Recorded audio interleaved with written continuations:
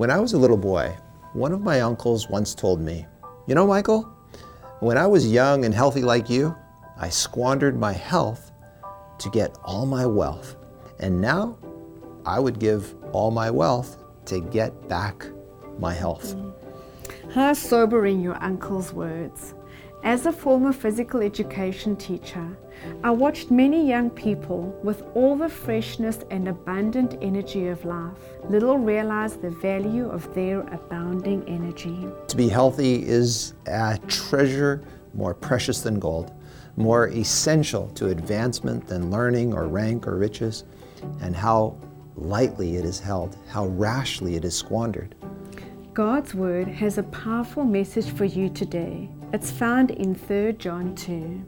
It says, "Beloved, I wish above all things that you may prosper and be in health, even as your soul prospers." Above all things, God's will for you today is that you prosper and take good care of your health. Thank you for listening today. If you would like to watch a video of this podcast, please visit iiw.ca, or you can go to our IIW Canada YouTube channel and click on the Videos tab. Once again, thank you so much for listening.